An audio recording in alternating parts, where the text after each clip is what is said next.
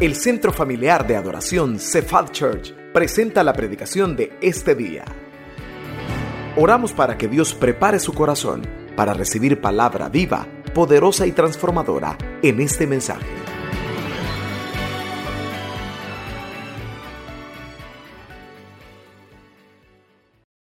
todos los demás cultos hace un poquito más de calor, está un poquito más lleno, pero este culto tempranito, qué bendición más grande estar en la casa de Dios. Dicen amén. Se alegran este día de estar en la presencia del Señor. ¿Cuántos se gozaron en las alabanzas? Buenísimo tiempo, ¿verdad? En la presencia de Dios. Queremos también felicitar a cada uno este día. Se está celebrando en la iglesia el día del amor más perfecto que puede existir.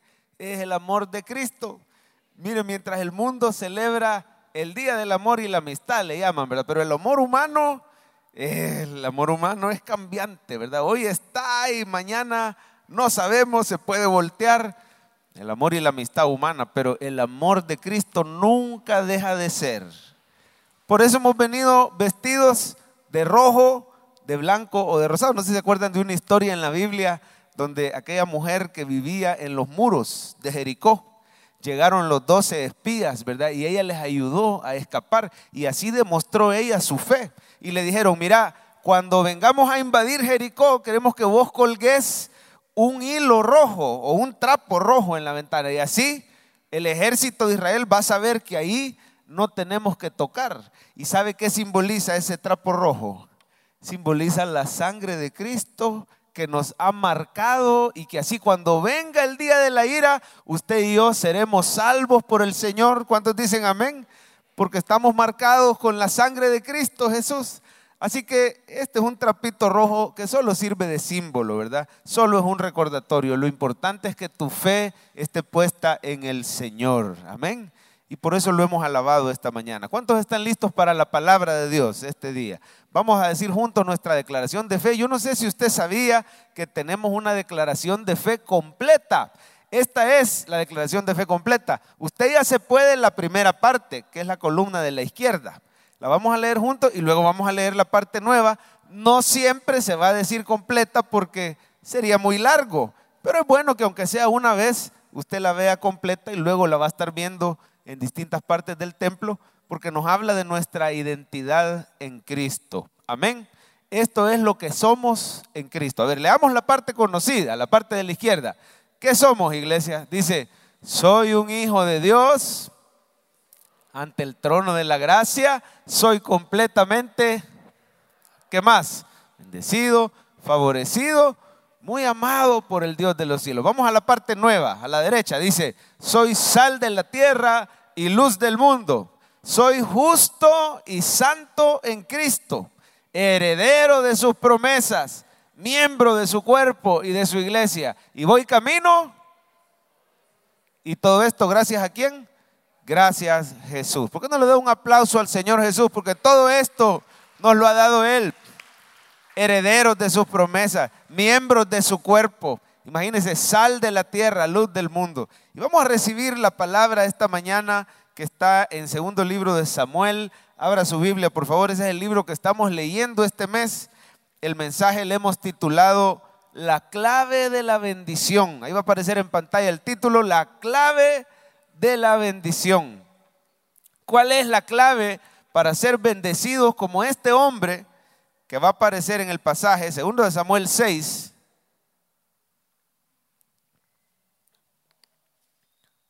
Cuando lo tenga, dígame amén. Ahí hay un amén ya. Segundo libro de Samuel 6, del 10 al 12. Siempre es importante traer la Biblia al culto para que usted esté no en automático, ¿verdad? Sino que esté atento, esté activo, esté involucrado. Incluso le pedimos que subraye algunas frases. Pero aquí va a estar en pantalla también. Vamos a leer versículos 10 al 12.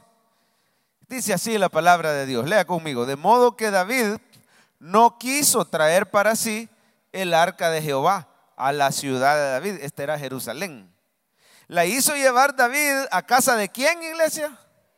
Obed-edom Geteo. Y estuvo el arca de Jehová en casa de Obed-edom Geteo. ¿Cuánto tiempo? 3 meses. Y bendijo Jehová, léalo conmigo. Y bendijo Jehová a Obed-edom Eteo. ¿Y qué más? Y a toda su casa. Fue dado aviso al rey David diciendo: Jehová ha bendecido la casa de Obed-edom Eteo y todo lo que tiene a causa del arca de Dios. Entonces David fue y llevó con alegría el arca de Dios de casa de Obed-edom. ¿A dónde? A la ciudad de David. Vamos a orar. Padre Celestial, háblanos a través de este pasaje, de esta meditación. Hoy es día de Santa Cena, día que recordamos el regalo más grande de amor que nos hayas podido dar, la vida misma de tu Hijo Jesucristo. Por eso tenemos esperanza, Señor, por eso tenemos vida, por eso tenemos paz con Dios. Y hoy nos disponemos a recibir tu palabra pidiendo la ayuda del Espíritu Santo para que tanto el que predica como los que oyen estemos, Señor, atentos y guiados por ti. Que se diga lo que tu Espíritu quiere que se diga, porque tú nos conoces, tú sabes quiénes han venido a este culto de las 7 y la situación que están pasando. Tú los conoces por nombre y apellido y los amas grandemente. Señor, gracias por tu favor derramado en nuestras vidas. Gracias por haber preparado el corazón a través de las alabanzas. Háblanos esta mañana. Dígale al Señor: háblame. Háblanos esta mañana, Señor. Y escucha esa oración de tus hijos amados. En el nombre de Jesús. Amén. ¿Cuál fue la clave de la bendición de Obed-edom? Dice la Biblia que fue una bendición tan grande, hermano. Yo quiero que usted note algo. Que empezamos leyendo que David no quería el arca. Le tenía miedo. Y dijo: no, yo no quiero ese volado cerca. Porque habían pasado algunas situaciones muy duras a causa del arca, que ya las vamos a ver. Yo no quiero, y la dejó en casa de Obed-edom. Pero viene en la casa de Obed-edom una bendición tan grande, tan impactante, tan pública, tan notoria, que dijo David: voy a cambiar de opinión, mejor siempre sí quiero el arca. Y ahora sí la fue a traer. ¿Cuál es la clave? La Biblia solo dice a causa del arca. O sea, el arca llegó a la casa de Obed-edom y estuvo un corto tiempo. Mire, ¿por qué no subrayamos algunos detallitos del pasaje? Voltea a ver su Biblia y miren el versículo 11. Yo le quiero sugerir que subraye una parte. Dice que estuvo el arca, dice el 11, en la casa de Obed-edom Eteo 3 meses. Subraya ahí que solo fueron 3 meses. Y en esos 3 meses dice que bendijo Jehová a Obed-edom y a toda su casa. ¿Cuántos quieren una bendición así? Que llegue el Señor y que en poco tiempo sea transformada tu casa con la bendición. La bendición de Jehová es la que transforma hogares y transforma vidas. Hermano, yo quiero que usted note que fue una bendición tan grande y tan notoria que la gente le llegaba contando al rey David. Le llegaba diciendo: ya viste cómo el Señor ha bendecido la casa de Obed-edom. Yo me imagino que para que fuera notorio, de seguro sus hijos empezaron a salir súper bien en las notas, una sabiduría tremenda. De seguro sus cosechas empezaron a dar más que las de los demás. No sé qué cree usted que ha de haber pasado para que la gente en 3 meses dijera: wow, qué bendecido está Obed-edom. Desde que le trajeron el arca, su esposa y él están saludables, tienen una gran provisión, se les ve con gozo todo el tiempo. Es que era notorio, era como una luz en medio de la oscuridad esa casa de Obed-edom. Mire cómo le llegaron contando a David, versículo 12. Yo le sugiero que subraye: fue dado aviso al rey David. La gente le llegaba contando, y ahí está el 12, fue dado aviso, diciendo: Jehová ha bendecido la casa de Obed-edom y todo lo que tiene. Y dice al final la causa: a causa del arca de Dios. Una bendición acelerada, una bendición notoria, una bendición completa y grande que hasta hizo que el rey David cambiara de opinión. Después que decía: no, yo no quiero esa arca, ahora termina diciendo: vaya pues, vamos a traer esa arca, porque no es justo que solo aquel tenga la bendición, la quiero yo también, la quiero para todo el pueblo. ¿Cuántos quisieran, de corazón le pregunto y sin pena, levante la mano sin pena, cuántos quisieran una bendición así de grande de parte de Dios? Si no la quieren, no la levante, pero levántela si usted desea esa bendición, amén. Todos la quisiéramos. ¿Y cuál es la clave? El arca. Consigámonos un arca y llevémosla a la casa. No, no es así nomás. El arca representa algo. Además, quiero decirle, hermano, que aunque estuviera el arca hoy en día, porque ya esa arca del pacto, del antiguo pacto, ya no está, digamos, habilitada o activa, ya no está operando, ¿verdad? Dejó de operar en el momento que vino el Señor Jesucristo. Él murió, en el momento que Él muere, se rasga el velo y ya no tiene uso el estar haciendo sacrificios. Ya el lugar santísimo ya no es prohibido, se rasgó el velo y ahora la presencia del Señor salió y ahora el Espíritu vive en cada uno de nosotros, amén. Pero aunque estuviera el arca, yo le digo, no, tan rápido, no es así nomás, que porque el arca lo bendijo, llevémonos un arca a la casa. Usted sabe lo que había hecho esa arca en otros lugares. Usted sabe por qué David le tenía miedo. Al principio del pasaje dice, no, hay que te quede, Obed, hay que te quede el arca. Porque esta arca había causado gran destrucción en un montón de lugares donde llegaba. Imagínese usted, años antes, los filisteos estaban peleándose contra los israelitas y se les ocurre, porque le ganaron los filisteos esa batalla, se les ocurre llevarse el arca. Se la llevaron como botín y a las ciudades de Ecrón y las ciudades de los filisteos. ¿Y saben lo que pasó? Se murieron 50,000 filisteos porque se atrevieron a tocar y a ver adentro del arca del pacto. Es que el arca del pacto, hermano, hay que entender que era el trono de Dios en el antiguo pacto. El arca era el lugar donde Él habitaba físicamente. Acuérdense que Dios es santo. ¿Cuántos saben que Dios es santo? Y nosotros somos pecadores. No podía vivir un Dios santo en medio de un pueblo pecador porque los mataba a todos. Entonces lo que hizo para poder vivir en medio de Israel es que construyeron el tabernáculo y Él dijo, yo voy a vivir adentro de este lugar santísimo. A ver, diga conmigo, lugar santísimo. ¿Qué quiere decir? Que ahí nadie se puede acercar. El que se acercaba moría, el que tocaba el arca moría. Porque ahí está la presencia de un Dios santo. Solo una persona podía entrar una vez al año, el sumo sacerdote. Él sí podía entrar después de haber hecho algunos sacrificios y algunos rituales. Entraba una vez al año para hacer expiación por el pueblo. Así que el arca del pacto era una especie de cofre de madera cubierta con oro y tenía una tapadera de oro llamada propiciatorio, ¿verdad? Adentro del arca habían algunos elementos ahí que ya después los vamos a ver. La cosa es que era el trono de Dios y estaba detrás del velo. Nadie se podía acercar. Entonces, cuando a los filisteos se les ocurre llevarse el arca, ahí va la misma presencia de Dios. Los mató 50,000. Los que no murieron, les dieron tumores. Los invadieron una plaga de ratones. ¿Está seguro todavía que usted se quisiera llevar el arca para su casa? Mató 50,000 filisteos. Dicen algunos, lo que pasa es que ellos eran filisteos.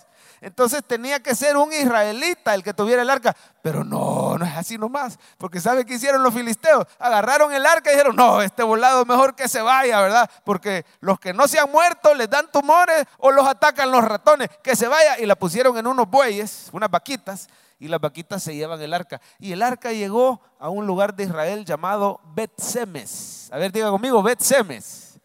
Llega a Bet-Semes y mueren 70.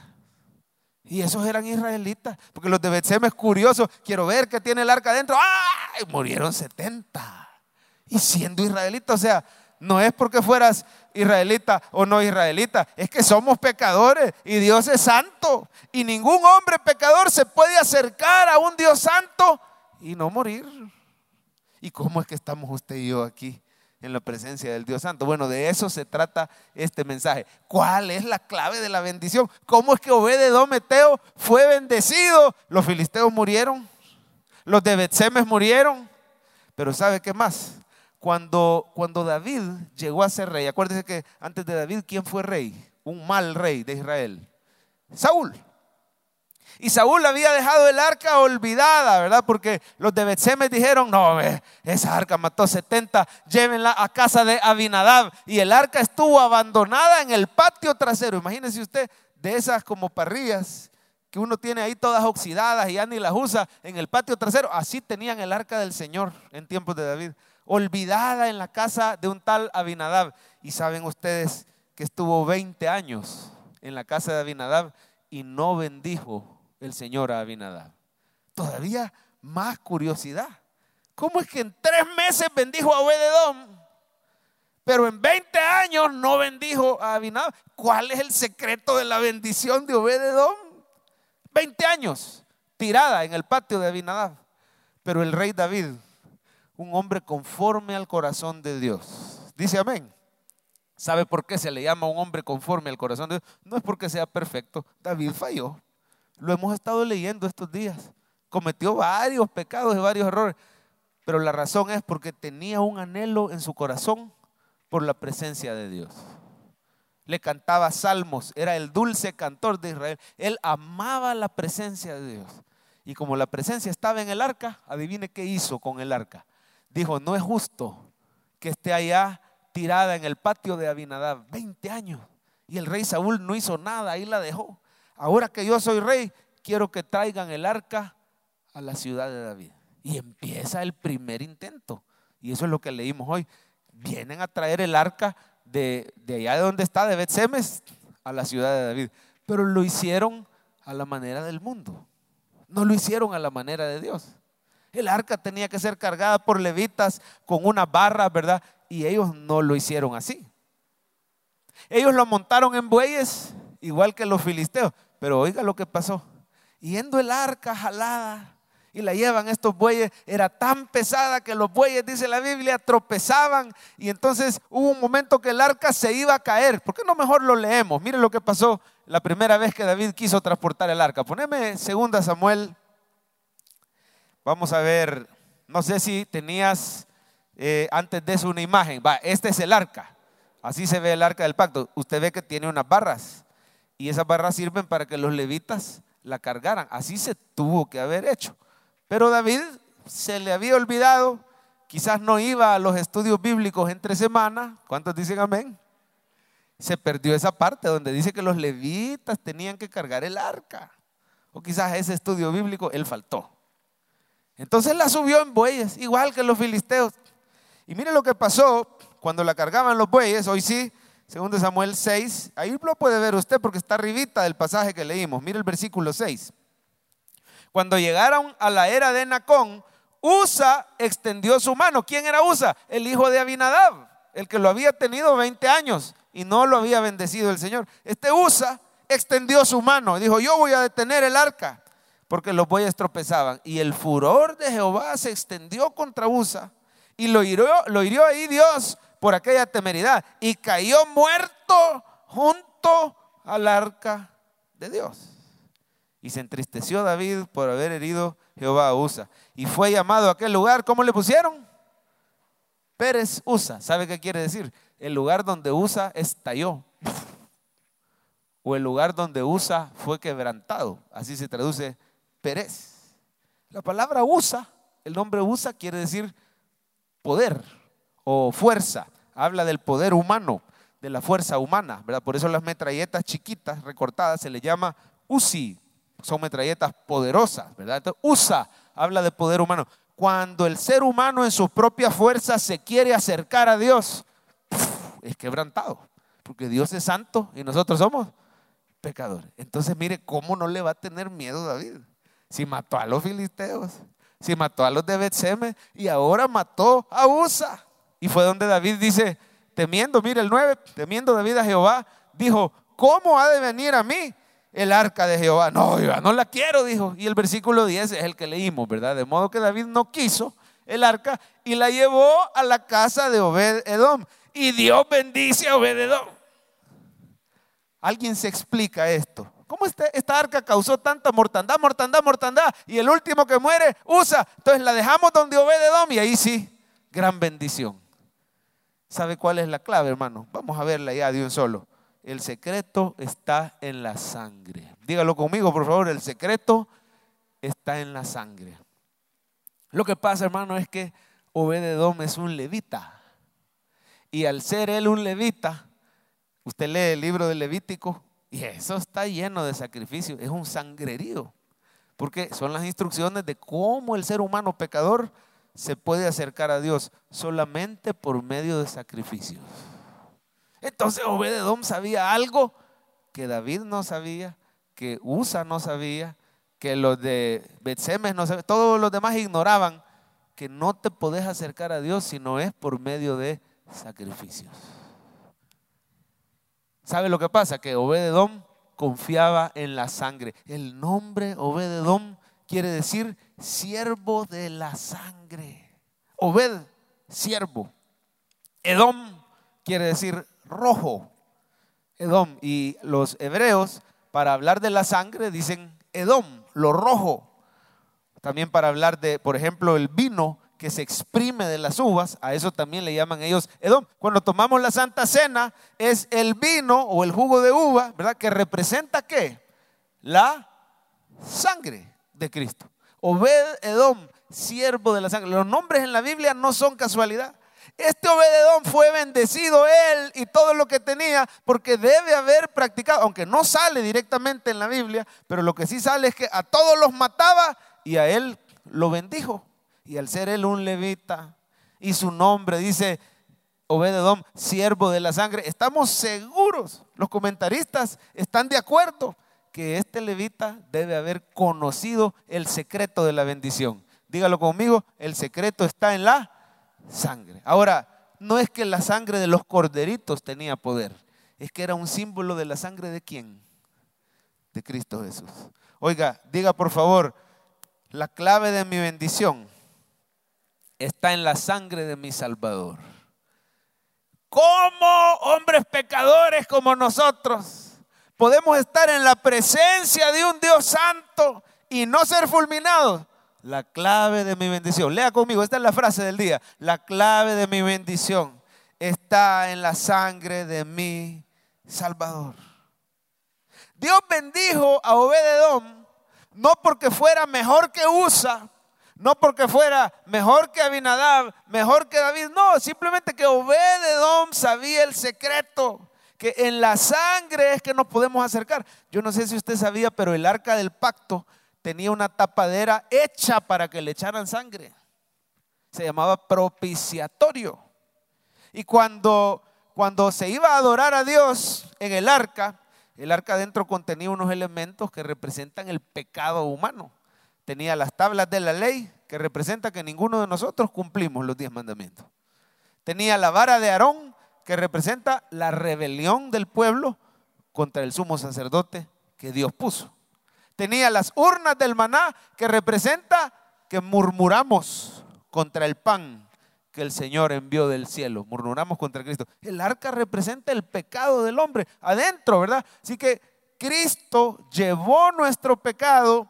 ¿Y cómo se adoraba? Sacrificaban un corderito y se agarraba la sangre y se le echaba sangre a la tapadera, que se llama propiciatorio. A ver, puede decir conmigo propiciatorio.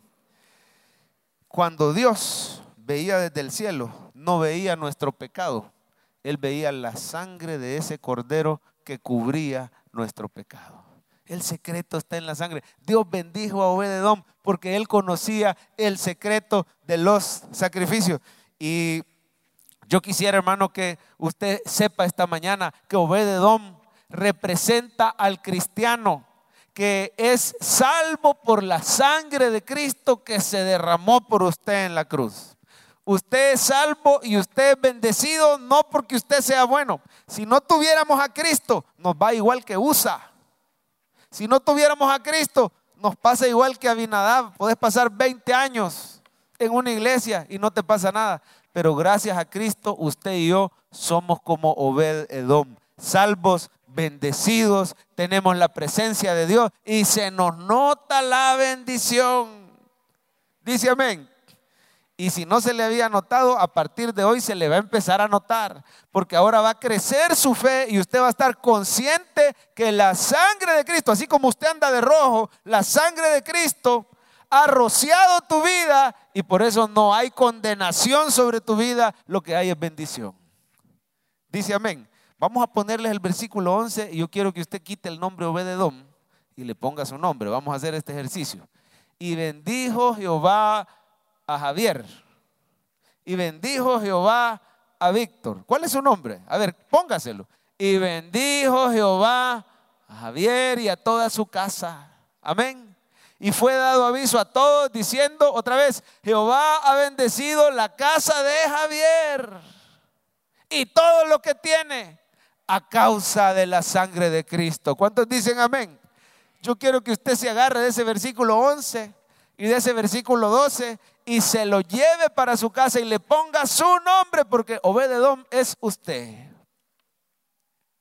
Y bendijo Jehová a Teddy, y bendijo Jehová a Omar, y bendijo Jehová a Leonel, y bendijo Jehová a David, y a todos los del culto de las 7, y a todas sus casas, y a todos los que tienen sus negocios, sus hijos, sus trabajos, su ministerio, a causa de la sangre de Cristo que fue derramada por usted. Ahora, algunos hermanos que son bien bíblicos dicen: pero yo no sé, pastor, no me convence mucho eso de la sangre, porque ahí no dice pues que Obed-Edom, que su nombre quiere decir siervo de la sangre, y era levita. Todo eso sugiere que ha de haber adorado con sacrificio. Pero ¿cómo podemos estar seguros?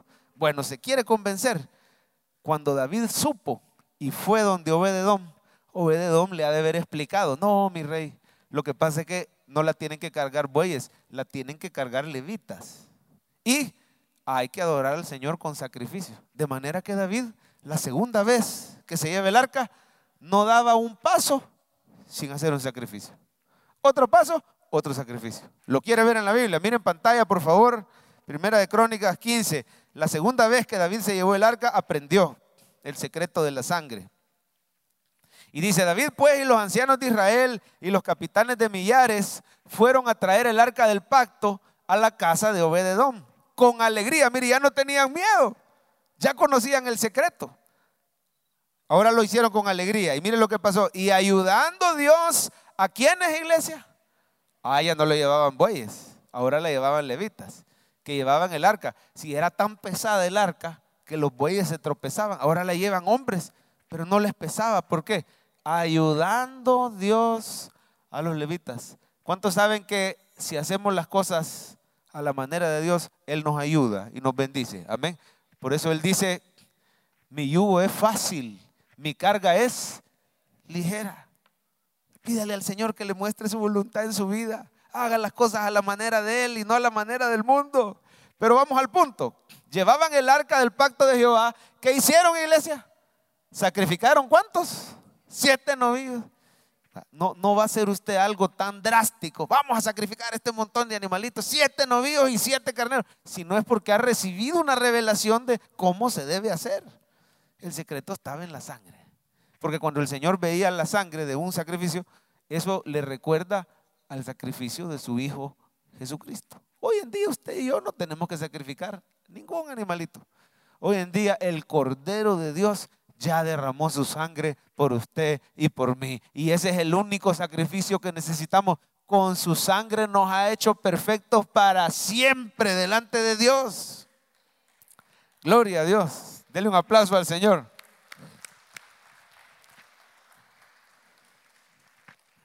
Ahí en 2 de Samuel 6, que es el que usted tiene abierto, también habla de los sacrificios. Mire cómo lo hacía en el versículo 13.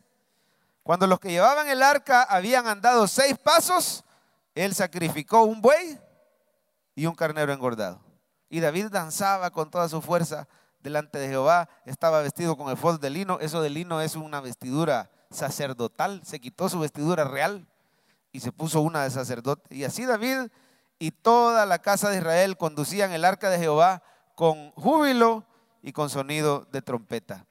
Cada 6 pasos, un buey y un carnero. Cada 6 pasos hasta que llegaron. O sea, hicieron sacrificios en la salida, hicieron sacrificios todo el camino e hicieron más sacrificios al llegar. Y ahí nadie murió como Usa, ¿verdad? El secreto de mi bendición. A ver, dígalo conmigo. Ahí está en pantalla la frase. La clave de mi bendición está en la sangre de mi Salvador. Todos esos sacrificios que hizo David representan la sangre de Cristo. Hoy en día, hermano, usted y yo no morimos fulminados como Usa. Hoy en día somos bendecidos como Obed-Edom. tú y toda tu casa, porque la sangre de Cristo se derramó en la cruz del Calvario por ti. Ahora vamos a la parte práctica de este mensaje. ¿Cómo se aplica esta palabra? En primer lugar, confíe en la sangre de Cristo. Efesios 1:7 dice que en Él tenemos redención por su sangre. ¿Qué tenemos, iglesia? Perdón de pecados según las riquezas de su gracia. Usted y yo somos imperfectos. Ni un amén. Lo vamos a decir de nuevo. Usted y yo somos imperfectos. En pocas palabras, la regamos. Y yo me atrevería a decir esto. No es que de vez en cuando la regamos. Es que yo creo que no hay semana donde usted y yo no la reguemos. Cometemos errores. Le fallamos al Señor. Pero dice la palabra que tenemos redención por su sangre. ¿Qué quiere decir redención? Que el Señor con su sangre pagó el precio para que usted y yo ya no seamos esclavos de pecado. Eso es redimir a alguien. Que la persona estaba esclavizada, comprometida, le pertenecía, digamos, al pecado, al enemigo. Él pagó el precio con su sangre y ahora tenemos perdón de pecado. Tenemos, esa palabra tenemos en el original es una posesión activa. No es, sí, es que tengo gripe, ¿verdad? O es que es una posesión pasiva. No, esta es yo me apropio, yo tengo perdón de pecados. Es como cuando yo digo, yo tengo esta joya y la tengo y la cuido y me aferro y la uso y me va a servir. Así, yo tengo, a ver, hágame un favor y diga, yo tengo perdón de pecados por la sangre de Cristo. El Señor quiere que usted esté consciente, hermano, que usted, por eso le pedimos que venga de rojo. Para que usted esté consciente que usted tiene la marca de Cristo y del Espíritu Santo en su vida. Hay personas que en los tiempos finales se asustan y dicen, híjole, hablan de la marca de la bestia, ¿verdad? Y la marca del anticristo, y que se la van a poner en la mano derecha o en la frente y nadie va a poder comprar ni vender. Pero eso es personas que no conocen al Señor, porque el que conoce al Señor ya tiene una marca. Antes de la marca del anticristo, usted ha sido sellado por el Espíritu Santo de Dios. La sangre de Cristo te ha marcado a ti, a tu familia y todo lo que tienes. Por eso tenemos que estar conscientes todo el tiempo que tenemos perdón de pecados. Tenemos la sangre de Cristo. Ponga su fe, hermano, en el sacrificio de Jesús para que usted se pueda acercar confiadamente. Yo estoy seguro de algo. David le tenía miedo al arca. Todo el mundo, cuando vieron que mataron a Usa, todo el mundo quedó con miedo, pero Obed-Edom no le tenía miedo. Obed-Edom dijo, déjemela aquí. Y Dios lo empezó a bendecir. ¿Por qué? Porque conocía, él confiaba en la sangre. Y usted y yo, hermano, nos podemos acercar confiadamente al trono de la gracia. La sangre es la razón por la que Abel era aceptado y Caín no. ¿Por qué cree usted si eran los dos hijos de Adán y Eva, Caín y Abel? No estamos diciendo que uno iba a la iglesia y el otro se iba a beber. No, los dos iban a adorar a Dios, pero uno lo hacía con la sangre y el otro lo hacía a su manera. Abel con sacrificio y él era acepto. ¿Por qué? Porque al Señor, hermano, solo lo podemos adorar por medio de la sangre. Al Señor lo adoramos por medio de Cristo. Yo estoy seguro que sus papás, Adán y Eva, les habían enseñado, porque ellos fueron los primeros en presenciar un sacrificio. Dice la palabra que ellos estaban desnudos y vino el Señor, mató unos animalitos inocentes. Ha de haber sido traumático para ellos, ha de haber sido sangriento, pero era para ilustrar lo grave del pecado. Alguien tiene que morir. Es más, la Biblia dice, sin derramamiento de sangre no hay remisión de pecado.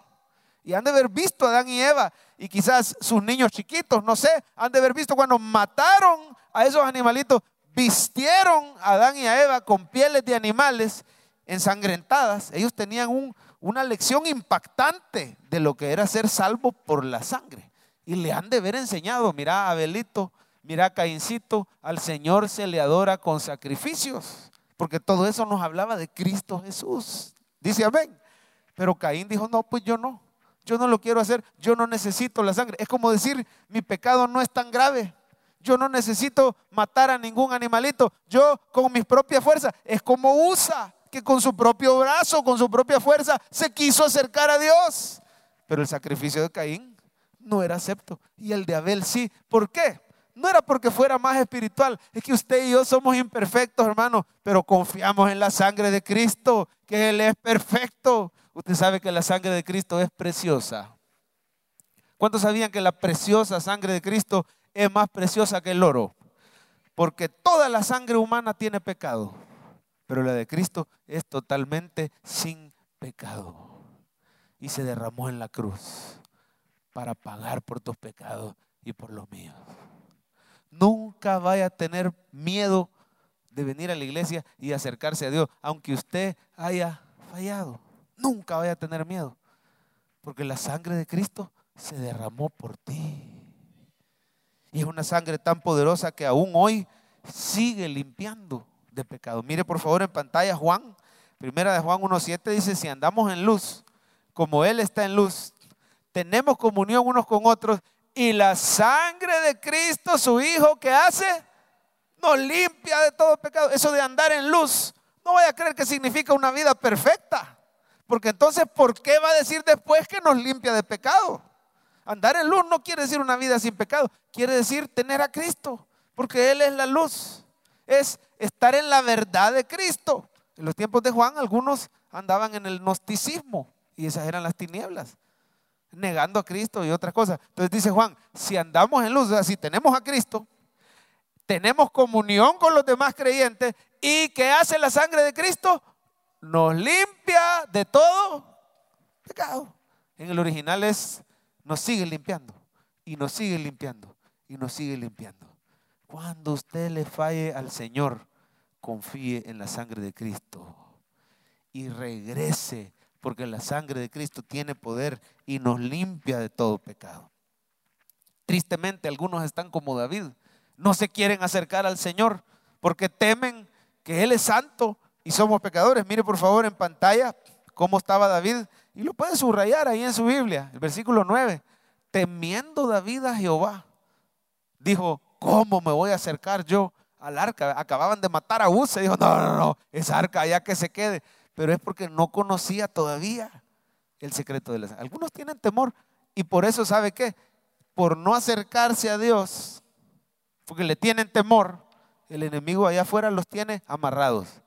Hay algunos que viven atados a los vicios, atados al pecado, y dicen: es que por eso no me acerco yo. Le temen a Jehová, ¿verdad? Por eso no me acerco, me voy a mantener lejos, porque yo sé que he pecado. Oiga, pero usted se tiene que acercar confiadamente al trono de la gracia, porque la sangre de Cristo ya pagó por usted, y solo Cristo te puede librar de las cadenas del pecado. ¿O acaso tú crees que tú puedes hacerlo solo, allá afuera? No, hay que venir al Señor. Así dice Hebreos 4:16. Prácticamente te dice que te acerques al arca, porque el arca era el trono. Dice: acerquémonos pues confiadamente, no sea como David que le tiene miedo. Acérquese al trono de la gracia. ¿Y qué vamos a lograr? Vamos a alcanzar misericordia y gracia para el oportuno socorro. Cuando usted haya fallado, diga: Señor, yo sé que he fallado, pero me acerco por la sangre de tu Hijo Jesucristo y te pido que me ayude. Y el Señor va a romper cadenas en tu vida. ¿Cuántos lo creen? La vez pasada me encontré un hermano que en un banco, tenía ratos de no verlo, y como hoy los bancos ya no hace cola uno parado, sino que te sientan y te dan un numerito. Entonces no importa el orden en el que estés sentado, ahí lo que manda es el número, y estaba la pantalla, ¿verdad?, llamando a los números. Estaba sentado yo en un banco, y casualmente, cabal a la par mía, se viene a sentar un hermano, pero no me había visto. Yo creo que si me hubiera visto, se hubiera ido para otro lado, porque tenía ratos de no venir a la iglesia. Y era obvio que el hermano por aquí cerca vive, no hay otra razón. Simplemente él había decidido no venir. Entonces se me sentó a la par. Y yo dije: que lo saludo, no lo saludo, yo creo que no me ha visto. ¿Qué tal, hermano fulano? Mire, como que había visto a saber quién. Hola, pastor, me he asustado. ¿Qué tal? Dios le bendiga, pastor. Por aquí, mire. Y como que estaba ahí el tema de por qué no había venido. Pues yo no le pregunté. por aquí, mire, haciendo mandaditos. Y usted, sí, yo también. Ah, qué bueno. Ya nos van a llamar, ¿verdad? Silencio incómodo. Mire, pastor, yo le quiero decir algo. Va, ahí va a salir el tema, dije yo. Quiero que ore por mí porque estoy en una gran necesidad. Necesito que el Señor haga un milagro en mi vida. Sí, hermano, con gusto voy a orar por usted. Pero mire, ¿y por qué no llega usted y ora? ¿Por qué no ha llegado a la iglesia? ¿Por qué no llega a la vigilia y ahí oramos? Porque necesitaba, oiga, un verdadero milagro es lo que él necesitaba. No, pastor, es que, mire, pastor, y volteó a ver así para abajo. Yo le voy a ser sincero que ando mal. Le he fallado al Señor y ando caído. Y entonces yo soy sincero. Y cuando ando mal, mejor no llego a la iglesia. Como que la iglesia fuera solo para perfectos. Cuando yo he pecado, yo sé lo que he hecho, entonces mejor yo no llego porque ni derecho tengo que el Señor me oiga y me haga un favor. Ay, hermano lindo, decía yo en mis adentros, si cada vez que pecáramos no fuéramos a la iglesia, el domingo a las 7 estuviera vacío. ¿Cuántos dicen amén? Porque no hubieran sentado nadie ahí y tampoco parado nadie aquí, con el perdón de mis compañeros pastores. Imagínense si la regla fuera el que peque no va a la iglesia esa semana porque se tiene que purificar. Aquí no viniera nadie, ni empleados de la iglesia. Le voy a decir algo con el perdón y respeto de mi padre, ni pastor Francisco hubiera. Porque aquí estamos los lavados con la sangre de Cristo Jesús. Desde el pastor hasta los hermanos. Y le dije algo pesado al hermano, pero tenía que sacudirlo para que entendiera. Le dije, hermano lindo, con respeto, pero no menosprecie la sangre de Cristo. Y me volteó a ver así. Sí, cuando usted dice, es que yo he fallado y por eso no llego, usted está menospreciando a aquel que derramó su sangre por usted. ¿O acaso su pecado es más poderoso que la sangre de Cristo? ¿Acaso su pecado es más grande? Cuando usted se mantiene lejos, es porque está insultando la sangre de Cristo. No, mi hermano, si usted ha pecado y su pecado es grande, cualquier pecado podría ser, pero la sangre de Cristo es más poderosa. Confíe en esa sangre que se derramó por usted y acérquese confiadamente. Y te voy a decir algo, no vayas a creer que esta doctrina va a hacer que todos se vayan a pecar más. El que sabe que tiene la sangre ya ni peca a gusto. Usted recuerde todos los días, estoy cubierto con la sangre. Yo soy, diga, como los israelitas en Egipto. ¿Se acuerdan que la última noche estaban en Egipto los israelitas? El ángel de la muerte pasó, pero cuando llegaba a la casa de un israelita no mataba a nadie. ¿Por qué? Porque en la puerta veía la sangre. Así es el enemigo contigo. Cuando te ve, no, este tiene la sangre. Te saca la vuelta. Passover, así se llama la Pascua, Passover, porque el enemigo pasaba mejor por encima y no mataba a nadie. Usted está cubierto con la sangre de Cristo. Mire lo que dice Juan, cuando hemos fallado, lástima, el tiempo ya se nos fue. ¿Qué tiene que hacer el cristiano cuando ha pecado? Como el hermano del banco. Si alguno hubiere pecado, abogado tenemos para con el Padre. ¿Cuántos dicen amén? Jesucristo el justo. ¿Y Él es la qué? Propiciación. Yo quiero que usted se lleve bien clara esa palabra porque algunos la leen y no saben qué es. ¿Sabe qué es la propiciación? Es la sangre que se le echa a la tapadera del arca. ¿Cómo se llamaba la tapadera del arca? Propiciatorio. Cuando el Señor veía nuestro pecado, porque adentro del arca está el símbolo del pecado del hombre. Cuando el Señor ve nuestro pecado, la ira caía. Si alguien tocaba el arca, moría. Pero cuando le echan sangre al propiciatorio, cuando el Señor nos ve, yo quiero decirte algo en el nombre del Señor. Si tú has creído en Cristo, cuando el Señor te ve, no te mira en tu pecado. Él mira en ti la sangre preciosa de su Hijo Jesucristo, que te limpia de todo pecado. Por eso dice que Él es nuestra propiciación. Él derramó su sangre y la puso en el arca celestial. Otro día vamos a ver eso, pero el arca terrenal solo era un símbolo. En el cielo está el verdadero tabernáculo. En el cielo está el verdadero lugar santísimo. En el cielo está la verdadera arca. Y Cristo entró al cielo con sus manos sangrantes y echó su sangre preciosa en el propiciatorio del cielo. Por eso ahora confía en la sangre de Cristo que se derramó por ti. Por eso dice Pablo que nada nos puede apartar de su amor. Dice amén, iglesia. Denle un aplauso si usted está aprendiendo esta mañana. Voy a correr porque ya se nos fue el tiempo. En segundo lugar, reciba la bendición que usted necesita.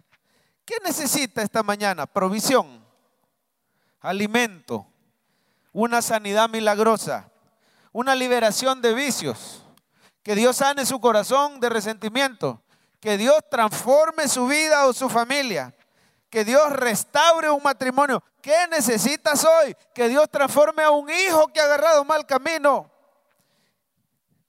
Que Dios proteja a tu familia. Yo no sé qué estás necesitando, pero la sangre de Cristo tiene poder.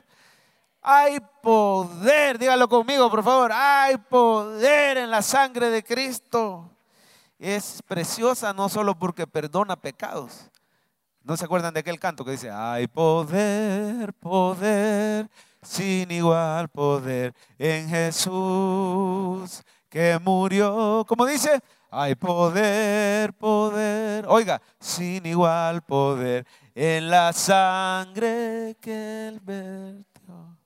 Hay salud, salud, sin igual salud en Jesús que murió. ¿Sabe lo que me pone el Señor?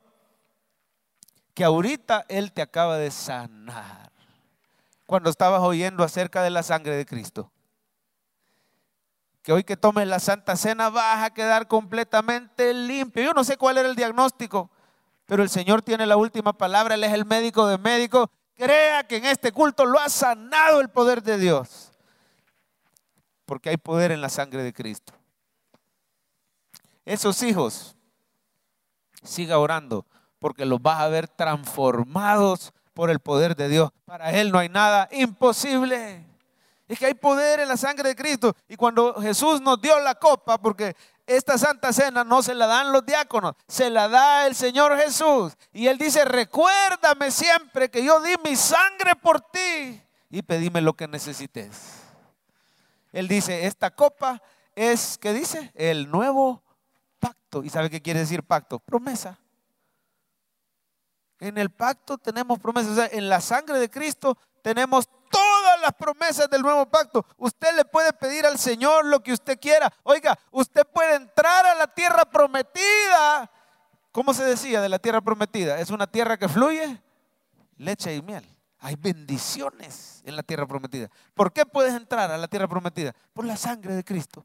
Yo quiero que usted vea una imagen que se nos habla en el Antiguo Testamento. ¿Se acuerdan?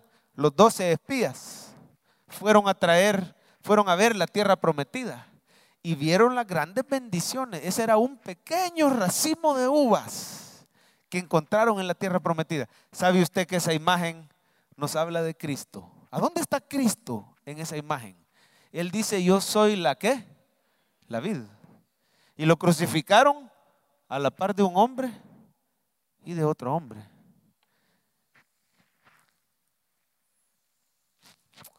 Y lo colgaron de un madero. Y lo exprimieron y derramó. Cuando tomen la Santa Cena, acuérdese que a Él lo desfiguraron, lo agarraron a latigazos. Su rostro ya no parecía humano. El de a la par sí parece humano, el otro también parece humano. El rostro de Jesús derramaba sangre por la corona de espinas, por los latigazos, por los clavos, por la lanza, por donde usted lo viera. Era como una uva exprimida. ¿Y qué nos está diciendo el Señor ahí? Gracias a mi sangre tenés entrada a la tierra prometida, esa tierra que fluye leche y miel. Todas mis promesas son para ti por mi sangre preciosa. ¿Por qué no le doy un aplauso al Señor?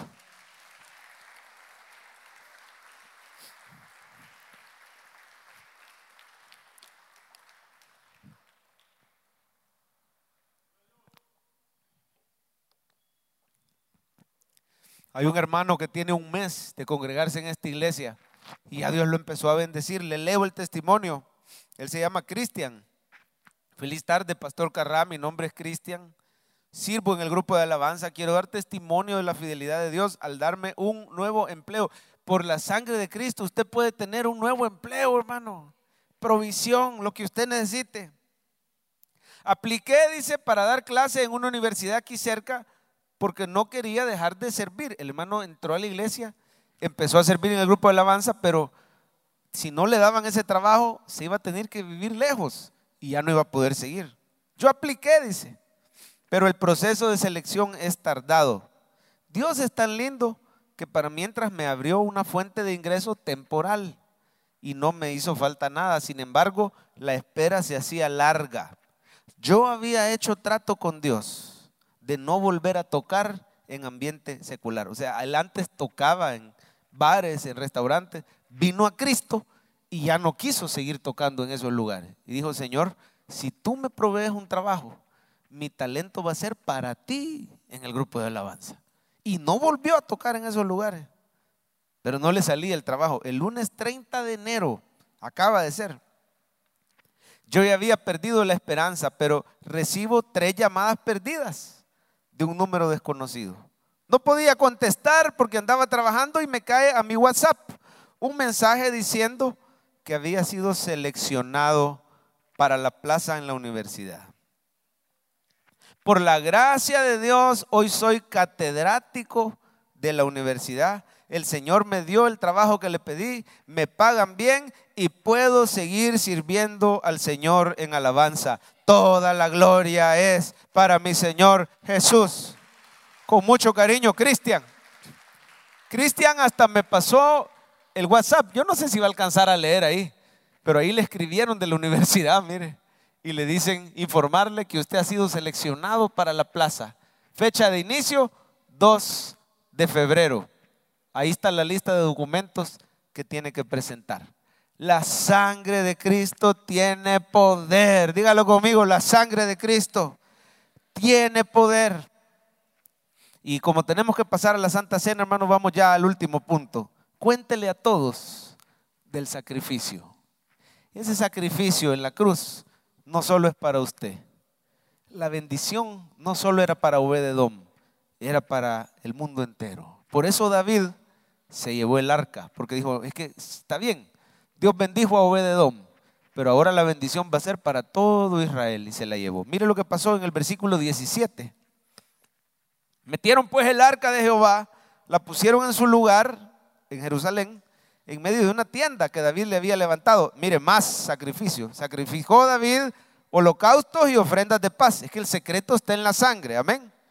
Cuando David había acabado de ofrecer los holocaustos, oiga esto, bendijo al pueblo en el nombre de Jehová de los ejércitos. La bendición no era para Obed-Edom solamente, no era para David solamente, era para todo el pueblo. Así, hermanos, la sangre de Cristo se derramó no solo para traer salvación a tu hogar, sino para toda tu familia, para toda tu colonia, para todo San Salvador, todo El Salvador y hasta lo último de la tierra. La sangre de Cristo tiene poder para salvar a toda la humanidad. Qué triste ver a los sirios y a los turcos llorando, sacando los cuerpos de familias enteras, clamándole a un Dios que no los oye porque no existe, porque allá tienen otras religiones menos el cristianismo. Y qué grande es la responsabilidad de seguir predicando que la sangre de Cristo tiene poder para salvar. ¿Sabe lo que hizo este Obed-Edom?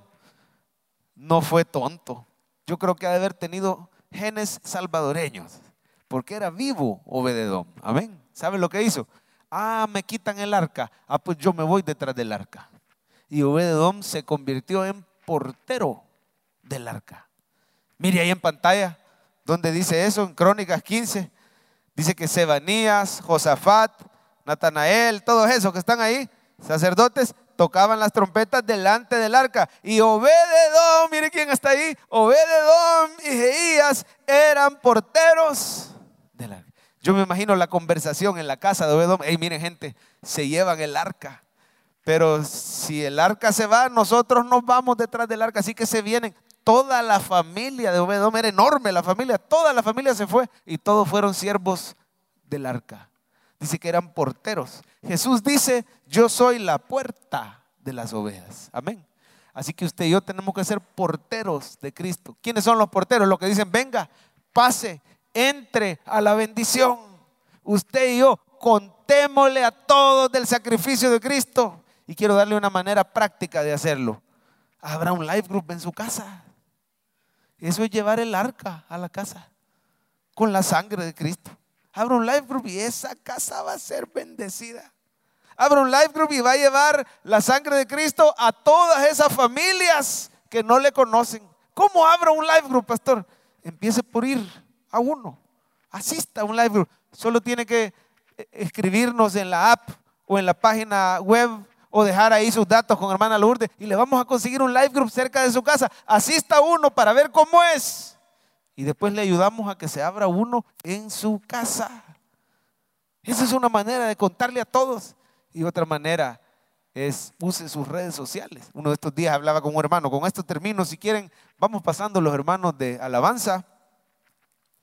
Y ya en un minuto pasan los hermanos diáconos. En un minutito. Le contaba que me encuentro con un hermano que me dice en Asambleas de Dios, pastor, quiero contarle que vengo de predicar en todos estos países, en Estados Unidos, en México, en Brasil, he predicado en Colombia, he predicado en Argentina, he predicado en Europa, he predicado en África, he predicado en Asia. Y yo dije, este hermano tiene pisto para andar viajando por todos esos lugares, ¿cómo hace? Y le fui sincero y le pregunté, hermano, qué bendición, ese es el mandato, esa es la gran comisión. ¿Y cómo lo hace? ¿No gasta mucho? No gasto nada, me dice. Porque lo que hago es que por internet, mire qué bonito lo que nos dijo, por internet yo comparto los videos suyos y los de su papá. Quedó bien el hermano conmigo, me ganó. Me quería decir que él comparte y dice que se metió por curiosidad a ver, porque tiene una página de Facebook muy grande, a ver desde dónde veían los videos. Dice que los ven desde Europa, desde África, desde Asia, desde Sudamérica, desde Estados Unidos. Entonces me dice, a través de las redes sociales estamos llevando el mensaje de Cristo. La sangre de Cristo está llegando hasta lo último de la tierra. ¿Para qué son tus redes sociales? ¿Para pelearte con los de Tigo y con los de Claro? ¿Para pasar viendo fotos? ¿O son para compartir las buenas nuevas que solo en Cristo hay salvación? Vamos a estar de pie, iglesia. Vamos a ver el resumen en pantalla. Léalo conmigo, por favor. Dice que la clave de mi bendición está en la sangre de mi Salvador. Confíe. Cuando ha fallado, confíe. Reciba la bendición que necesita. Lo que sea que necesites. Cristo te da el derecho de heredero. Y cuéntele a todos. Hay un canto precioso, no sé si lo puede poner Ricky, el de la sangre. Mire la letra de este canto. Mientras pasan los hermanos diáconos, mis compañeros pastores, nos preparamos para la Santa Cena. En 5 minutitos la vamos a tomar.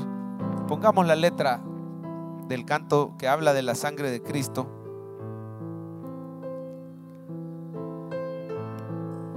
Hay poder en la sangre. Dígale. Preciosa sangre se derramó.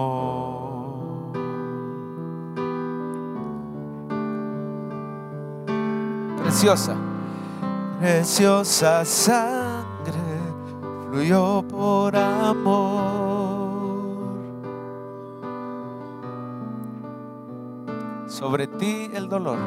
Sobre ti el dolor. Tus venas lloraron. Tus venas lloraron. Jesús. Jesús. Muchas gracias. Jesús.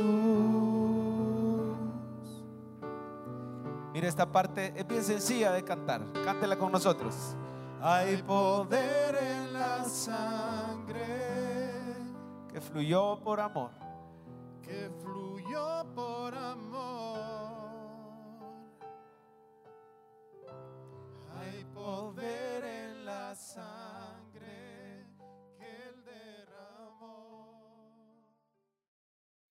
Esperamos que este mensaje haya sido de bendición para su vida. La Biblia dice que Dios es santo y el ser humano es pecador, pero en su gran amor, el Padre envió a Jesucristo a morir en la cruz para pagar por nuestros pecados. Luego lo resucitó para darnos vida eterna. Si usted cree en Cristo como Salvador y Señor, hable con Él diciendo: me arrepiento, perdona mis pecados, te ruego que me salves. Ponga su fe en Él y crea que solo Cristo le puede salvar. Bienvenido a la familia de Dios. Le invitamos a congregarse en Cephal Church los domingos a las 7 a.m., 9 a.m., 11 a.m. y 5 p.m. Visite nuestro sitio web cephadchurch.org o búsquenos en las redes sociales como Cephal Church. Dios le bendiga.